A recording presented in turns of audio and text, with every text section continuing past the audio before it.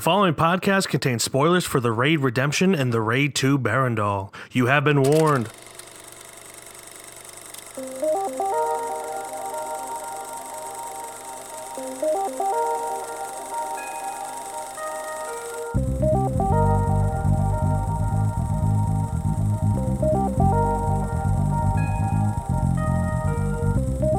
Welcome back, everybody, to KFR News Radio. This is your host, Glenjamin Button, here with your host, Miguel Mugusto. Hello, friend. How are you?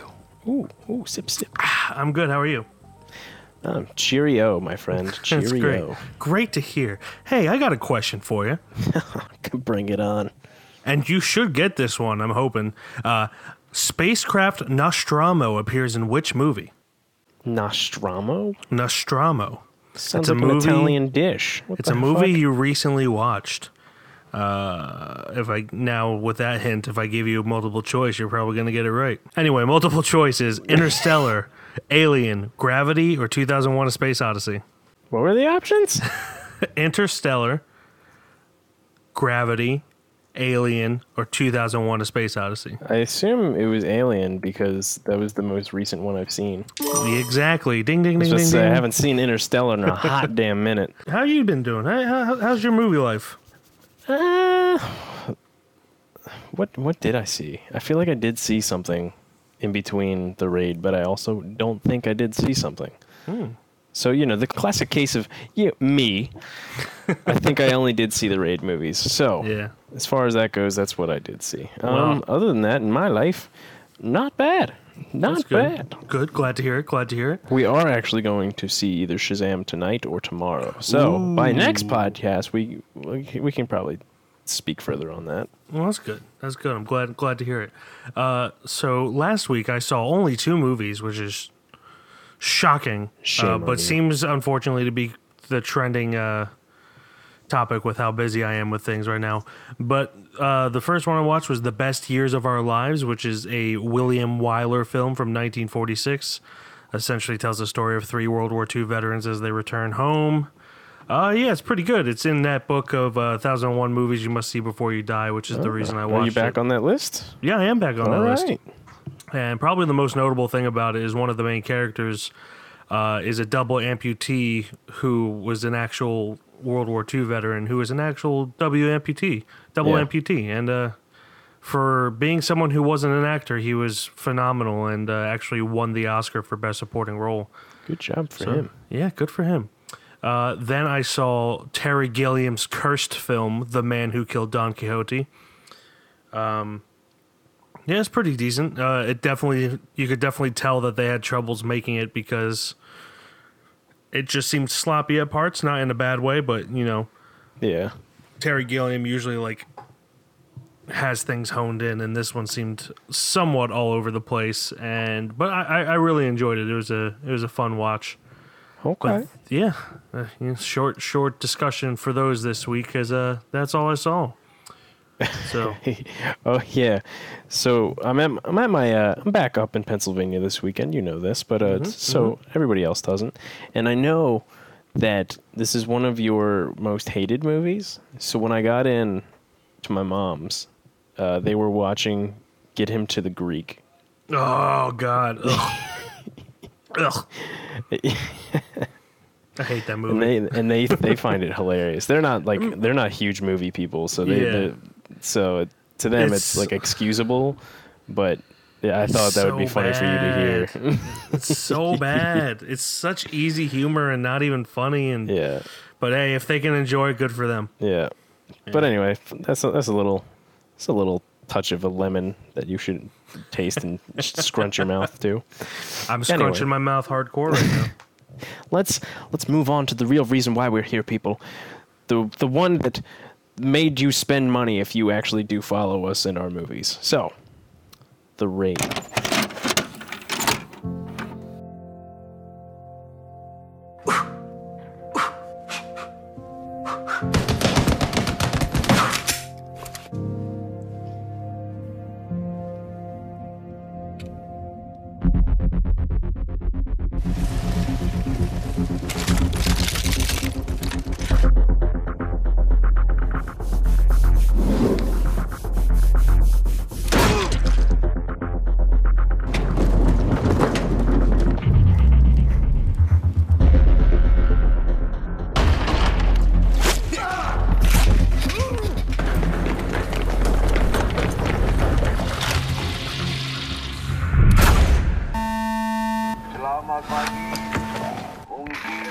sudah mendengar kalau kita kedatangan tamu tak diundang.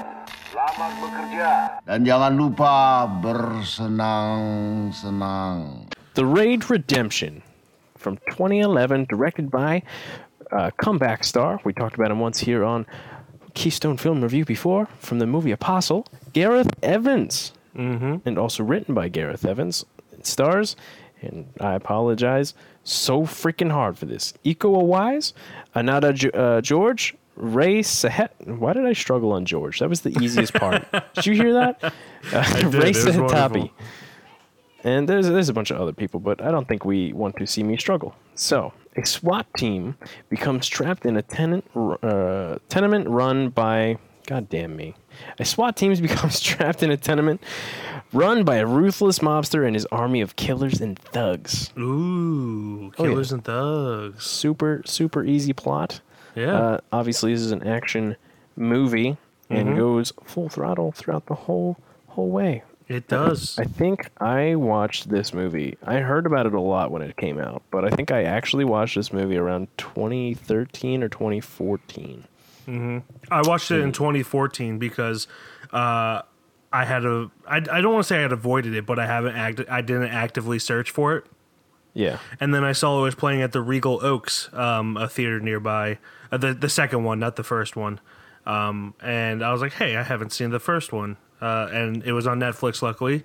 So I watched it at like 3 a.m. and then woke up at noon the next day and went and saw the second one. So I watched these very close together both times that I've watched them.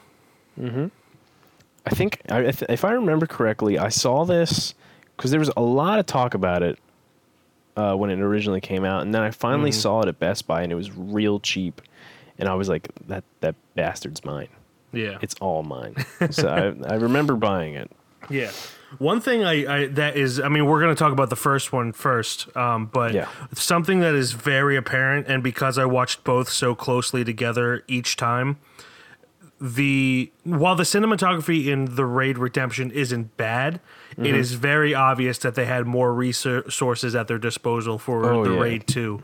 Because the second one blows it away. The cinematography in the second film is like pure artistry. Like it really follows that rule, every frame of painting kind of thing, which is a dumb rule if you ask me, but I do understand like the mindset behind it.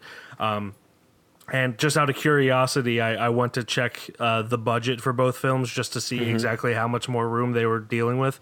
The first film was, I think, 1.1 million, which is amazing that they made it for that little. And then the second one is 4 times that much, which 4.5 million, which, you know, I feel like Indonesia is easier to make a film in than the States, because the States, that would like barely be able to afford like a one set 2 characters kind of film. What's crazy to me is I'm looking at the gross in the USA, and the movie made $4 million. The first one? Yeah, the first one made $4 million, and then you go to the second one. The second one made only 2.6 in USA. I don't think. I don't know. I really think the length for the second one probably hurt it as far as ticket sales go. Not quality, but definitely ticket sales. Because unfortunately, there are people out there that will avoid a over 2-hour movie like it's a plague, unless of course it's fucking Marvel Avengers Endgame, and then they're just talking about, oh, it's 3 hours, it's gonna be so great. It's like, bitch, you don't like long movies. What are you talking about? You're gonna have to pee, and then you're gonna hate yourself, and then you already hate yourself now as a human being. But here we are. But the action in this is second to none, in my opinion. Like absolutely, both films, the choreography and just the way it's shot, the action in general is just amazing, and really is the reason these films do so great. Because at least for the first one, the plot is more or less Judge Dredd. Obviously, not set in the future and not, not. Well, I wonder when which one came out first. Well, the Judge Dredd came out first, like the one with Sylvester Stallone, which is based on a comic book. Was that the same plot? I didn't watch that one. I only heard stupid lines about it. More was or it less. The same plot where they're going into a complex and then? Yes. Okay. It's because not. I know the Carl Urban one is pretty much the exact same thing. Yeah, but the second one. Do you hear that banging? I do. It's fine. We'll just muscle through it. That's my nephew.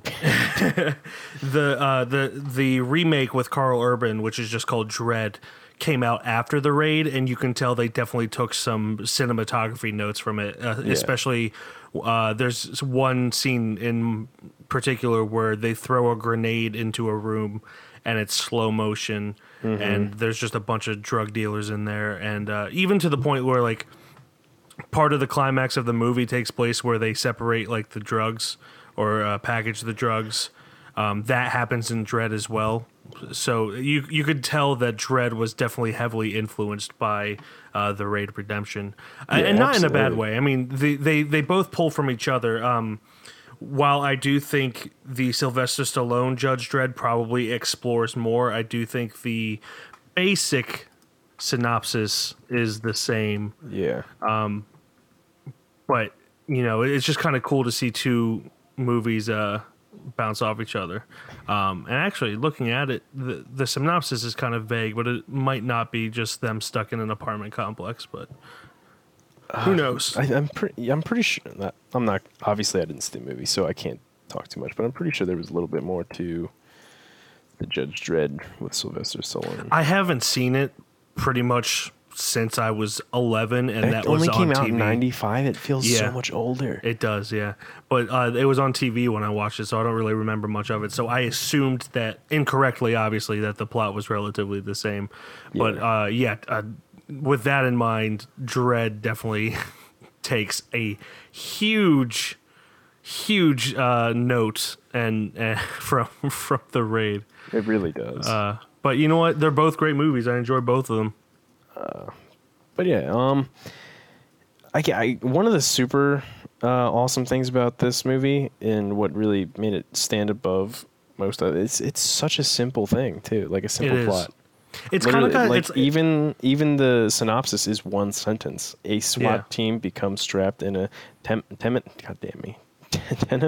run by a ruthless mobster and his army of killers and thugs. That's it. That's the whole movie right there. Yeah, it is. And honestly, it doesn't need more than that. It's kind of like while Snowpiercer at its core is more complex, and this is more complex if you include the second film, because the second film definitely adds some depth to it. Yeah. But, just the entire thing for both this and Snowpiercer is get from point A to point B.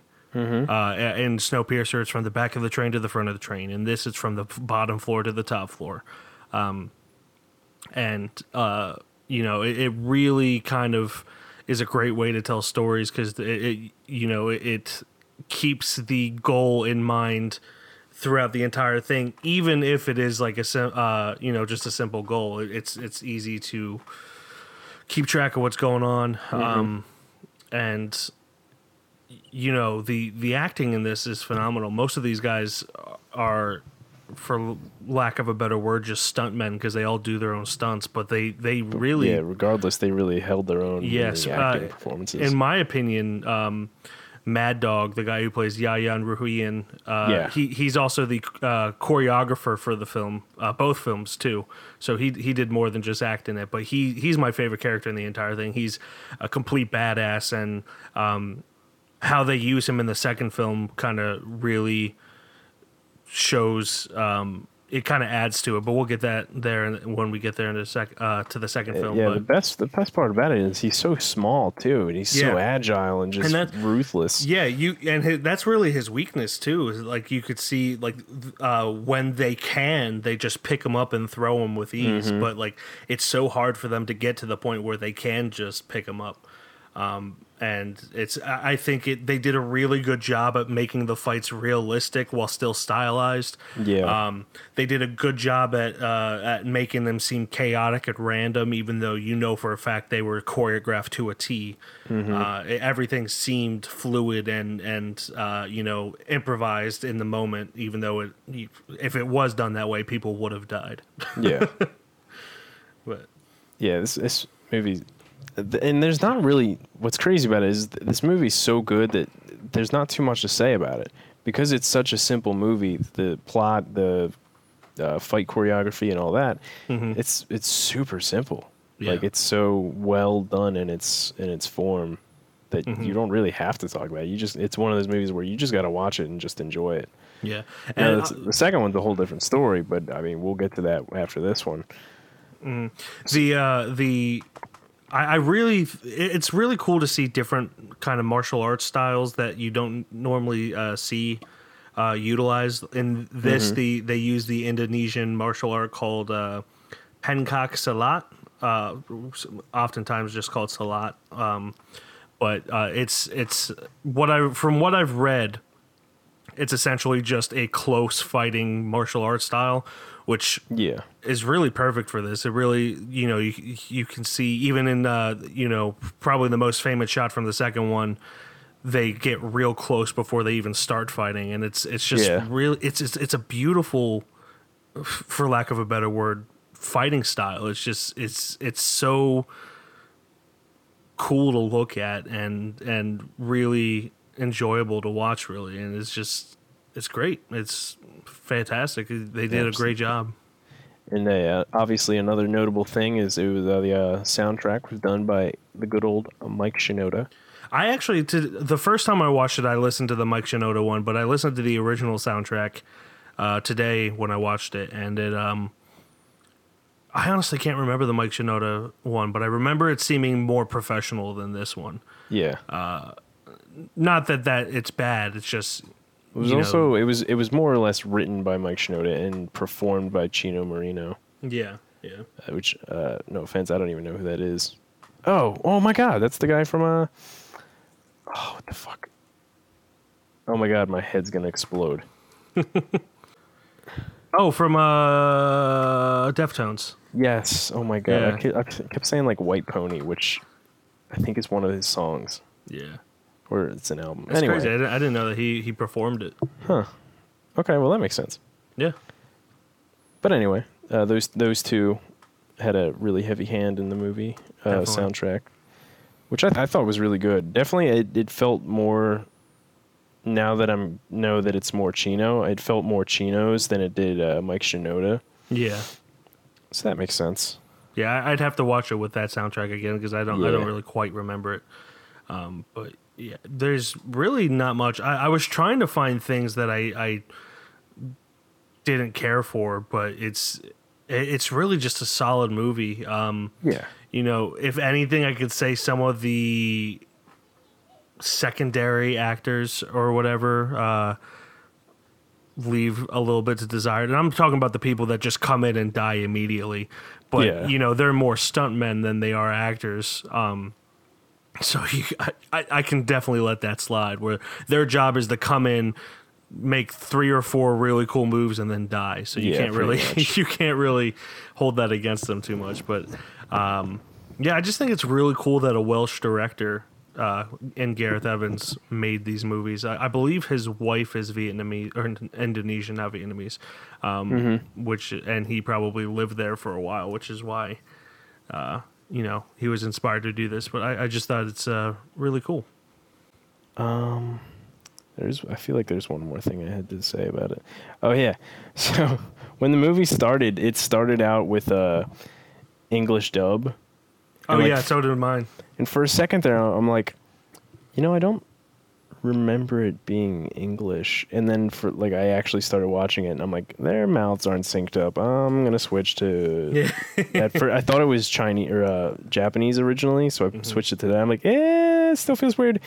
Then I forgot. I 100% forgot it was like Indonesian. Yeah. And I was like, this is so much better. Yeah. Oh my God. Yeah, but I think it's one of the underrated performances. I think he dies in the movie, so he's not in the second one. But Joe Taslim, who plays the sergeant, he's kind of like the asshole cop in the beginning, and then he kind of redeems himself. Is in the first real fight with Mad Dog, where you really realize how crazy and powerful Mad Dog is. he did a really great job. He gets cut a little too early, but I mean, obviously he had to be used for Mad Dog's ruthlessness. But yeah, he was cut too short or too soon. I think it would have been cool to see him more fleshed out too. But yeah, it was definitely just me nitpicking more or less with that. Yeah, pretty much. It's really hard to do, but if you had to do it, that would be one of them.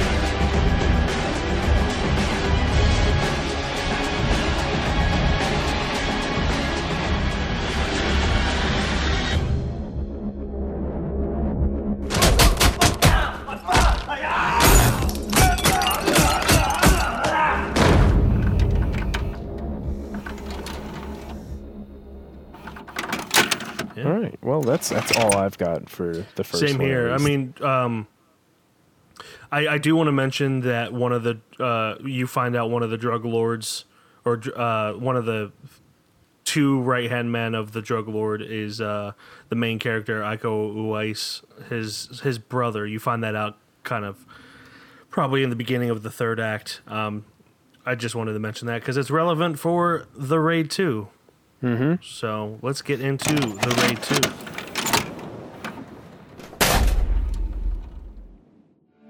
Nama saya Rama. Saya tahu siapa kamu. Abang saya bilang, saya bisa percaya Bapak. Abang lu nggak salah. Lu suka atau tidak suka dengan peristiwa hari ini, Reza dan anak buahnya akan ngincer lu. Mereka akan ngincer lu sampai ketemu. Kalau kita nggak cepat bertindak, lu bakal hilang. Keluarga lu juga. Sekarang ini kota dibagi rata. Antara tokoh kita bangun dan Kotogumi keluarga Jepang. Ujo, anaknya bangun, sekarang ada di penjara. Ini saat yang tepat buat lu masuk dan dekatin dia. Gue mau lu gabung sama tim gue. Lu bakal dilatih ulang sampai lu punya kemampuan yang lebih baik untuk membela kepentingan yang benar. Artinya, lu harus gue tangkap. The Raid 2, also directed by Gareth Evans, also written by Gareth Evans, and it doesn't also say this, but it was also edited by Gareth Evans. So he went all out for this fucking film. Only a short time after the first raid, Rama goes undercover with the thugs of Jakarta, even though it's not supposed to be in Spanish, but I put that little twang on it, and plans to bring down the syndicate and uncover the corruption within his police force. You all right? Do you have a stroke? No, dude. I am having a stroke on the constant. Only a short time after the first raid, Rama goes undercover with the thugs of Jakarta and plans to bring down the syndicate and uncover the corruption within his police force. There you go. Not so easy, is it, boy? Well, I just read corporate instead of corruption. That's the only thing I messed up on. Uncorruption. Uncorruption.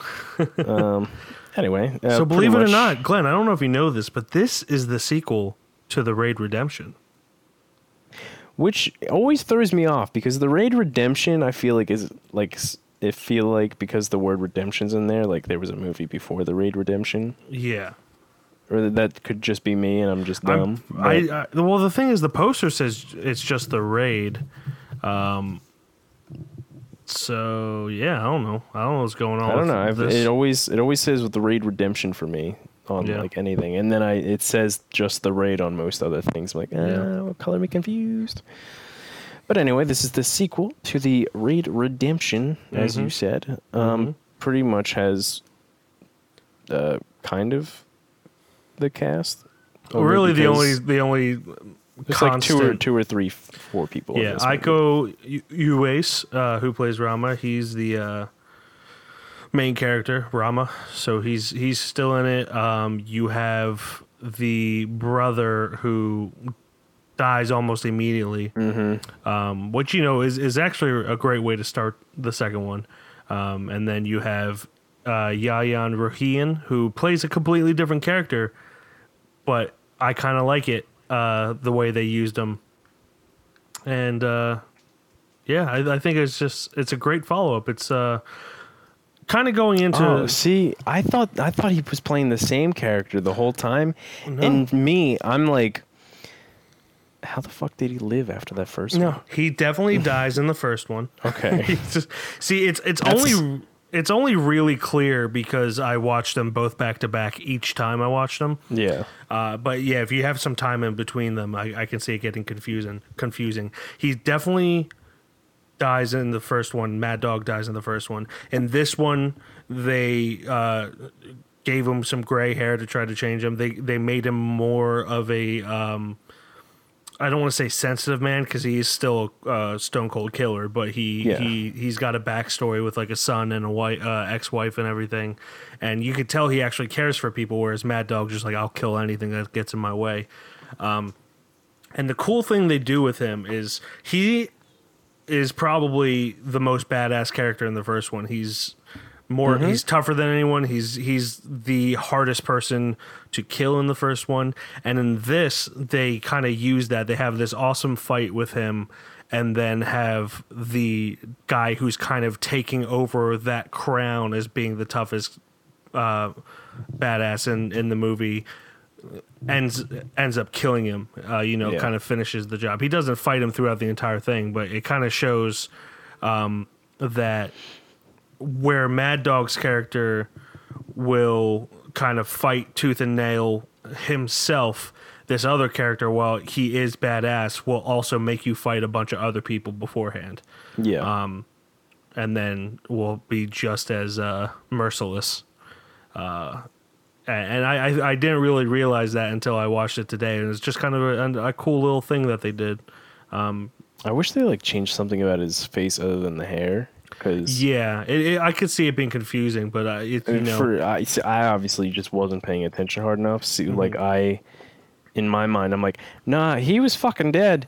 And then in my mind, I was like, okay, maybe somehow he survived, and maybe he's like the family friend to this mob family. I'm like, okay, maybe I could see that. No, yeah, it's definitely confusing if you're not kind of looking at it that way. But he's a different character. I don't know exactly why they did that. I haven't heard anything from. I watched a lot of behind the scenes things today while I was waiting for you, and I didn't really find any information out about that. I think it's just kind of this is the way it is. Him back on because he's so badass. Yeah, he's great. And like we said before, he's a decent actor too for being a choreographer, more or less. Mm-hmm.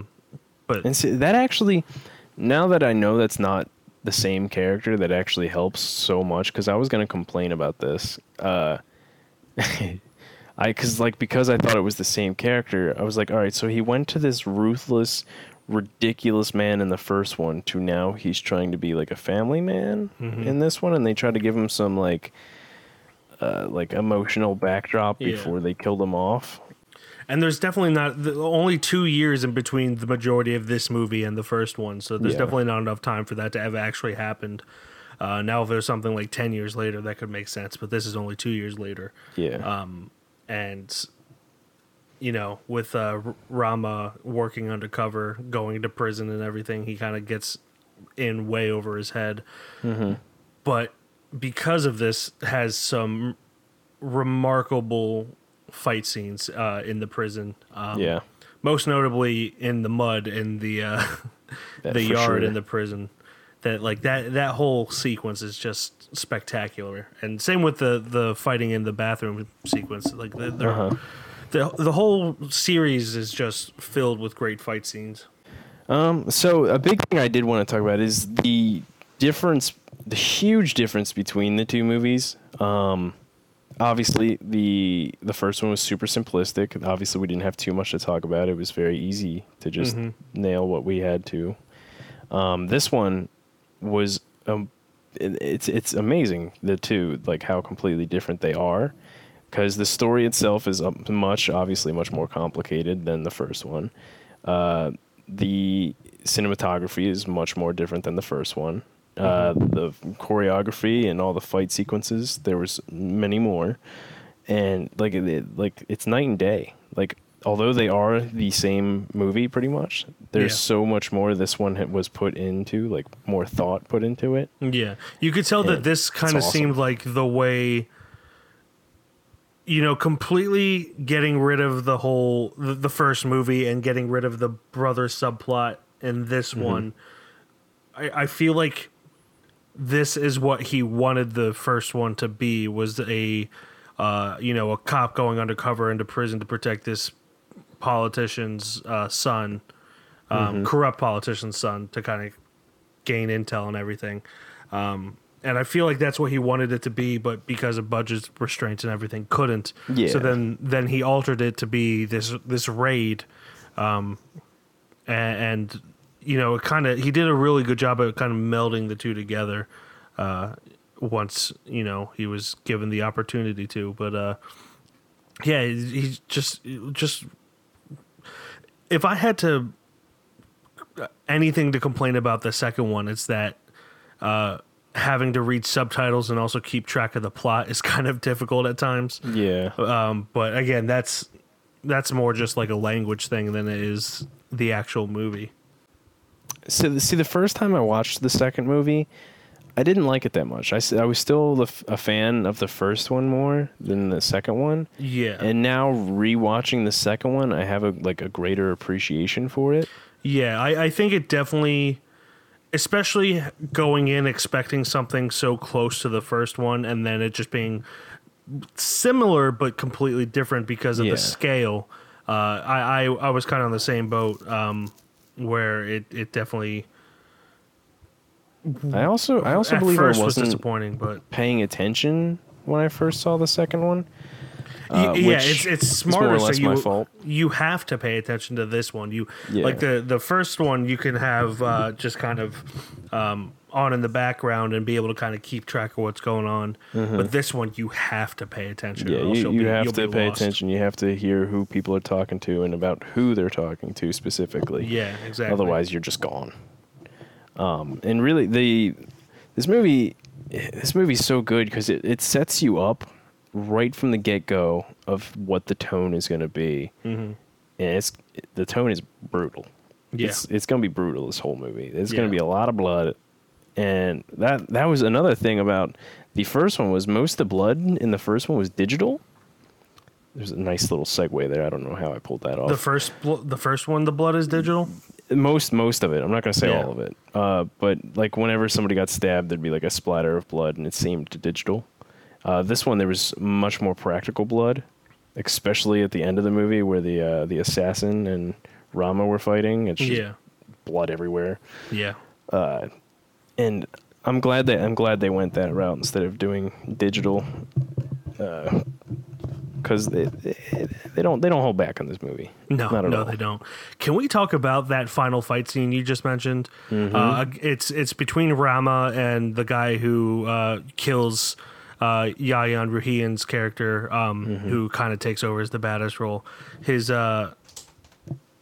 he has these like curved knives. First of all, I timed that sequence. That entire fight sequence is 7 minutes long. Which is incredibly long for a single scene in any movie, let alone a fight sequence.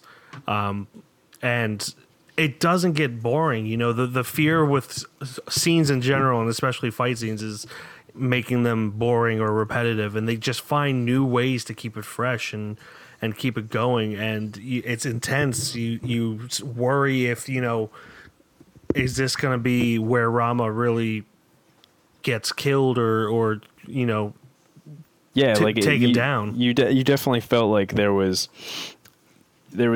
for a little bit there, you felt like he was definitely going to lose. Yeah. So in the first one, they have the fight with Mad Dog, which is kind of, you can swap these two out as like the climax of the film on either end.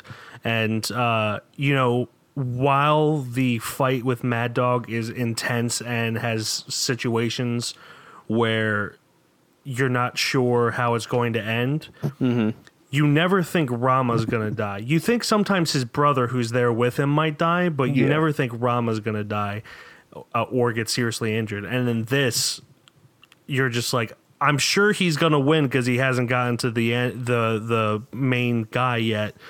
But he's getting pretty jacked up. Yeah, but to what extent is he going to get to this guy? Like, how healthy is he going to be when he gets to this guy? Yeah. And, it's just, again, with the that Salat martial arts style with the close fighting, it just adds a whole intensity to it. And I read that most, if not all, of the punches in both movies were real, just, with reduced strength on their parts,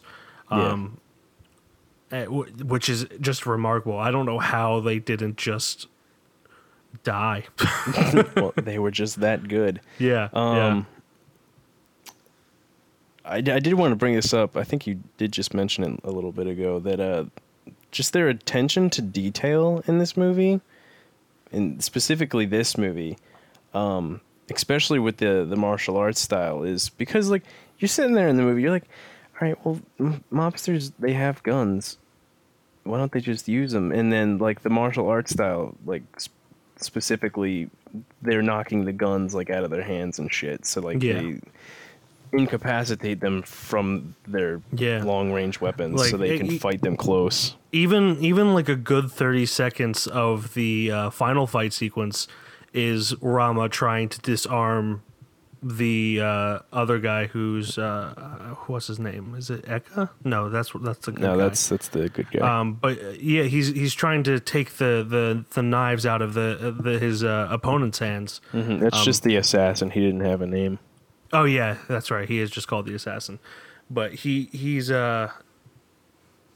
it's really cool to see, like, all of the different styles of Salat, with defense and offense, and just trying to not get cut.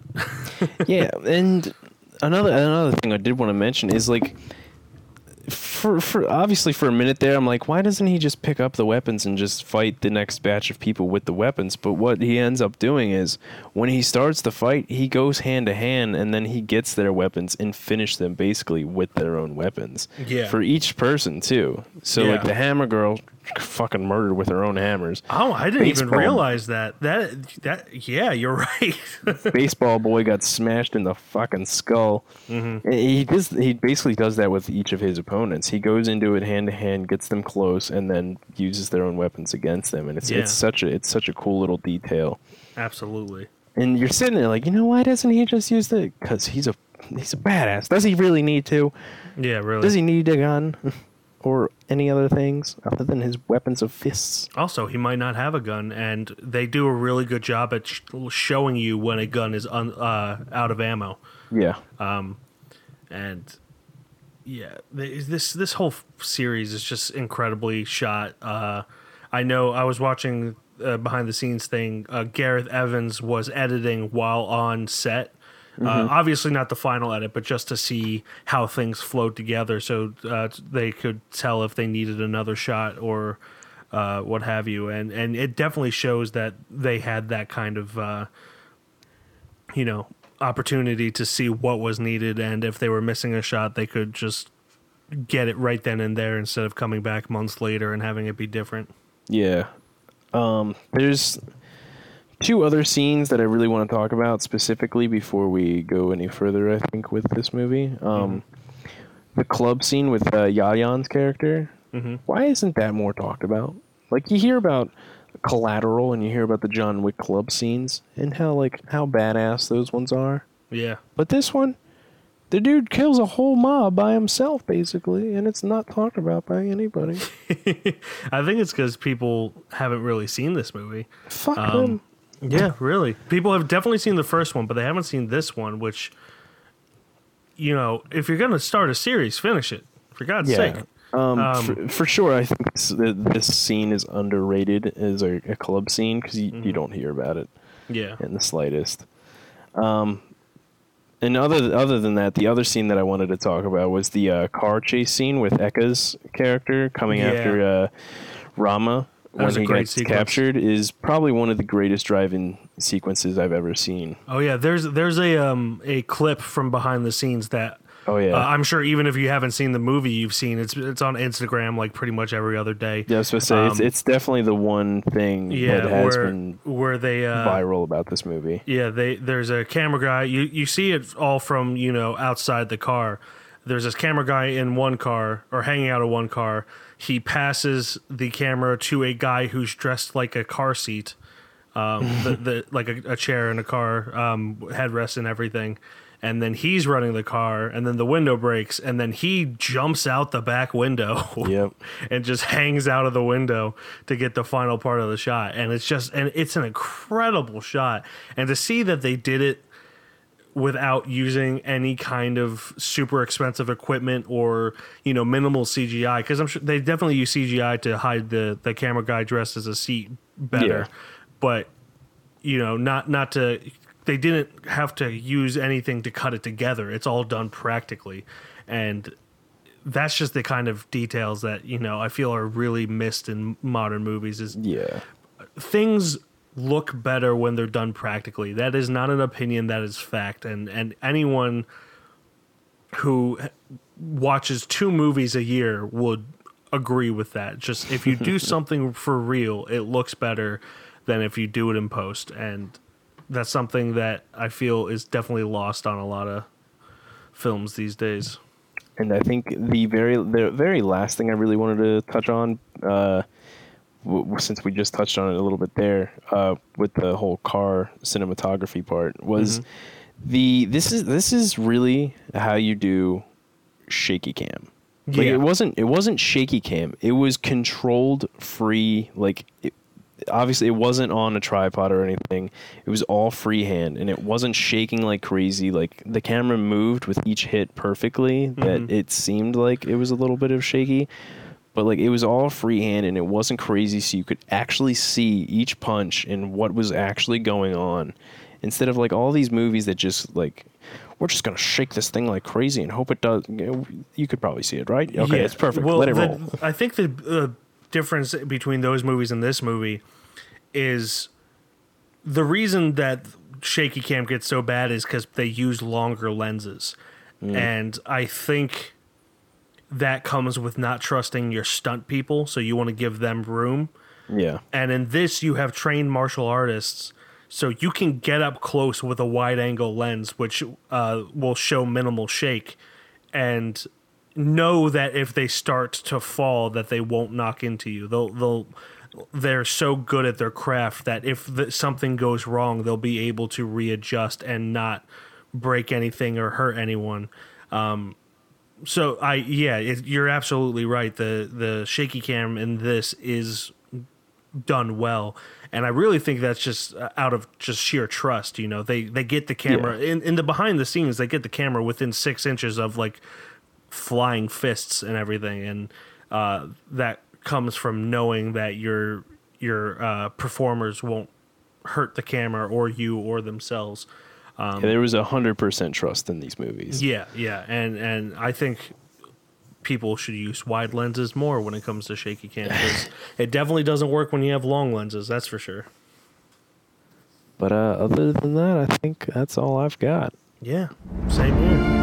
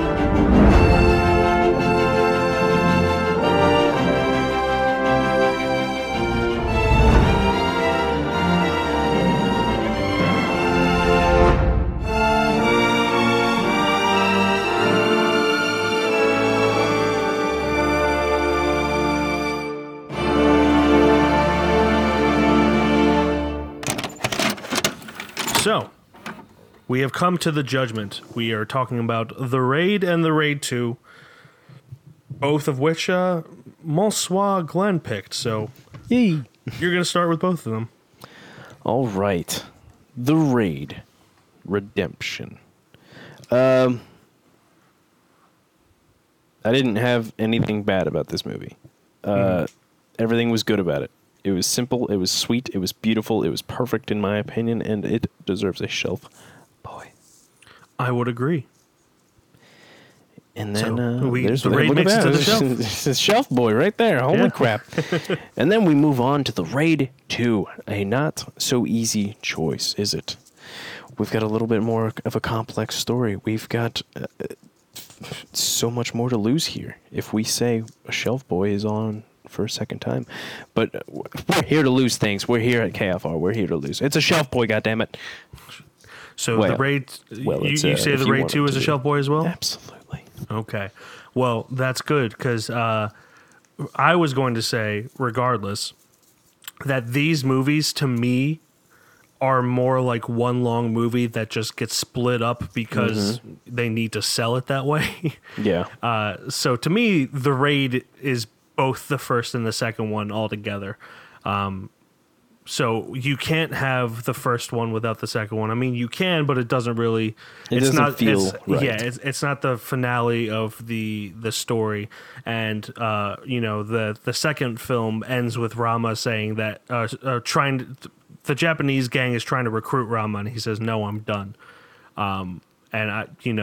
It's not going any further than there. At least I hope it's not going any further than there. Yeah. And actually, I wanted to comment on that since you're going to say that. I really hope. At the same time, I really don't hope that they make a third one. Obviously, story-wise, I hope they do not make a third one. They don't need to unless Rama's family gets murdered brutally by somebody. Yeah. But at the same time, I really want one. But at the same time, I'm really in the same don't. boat.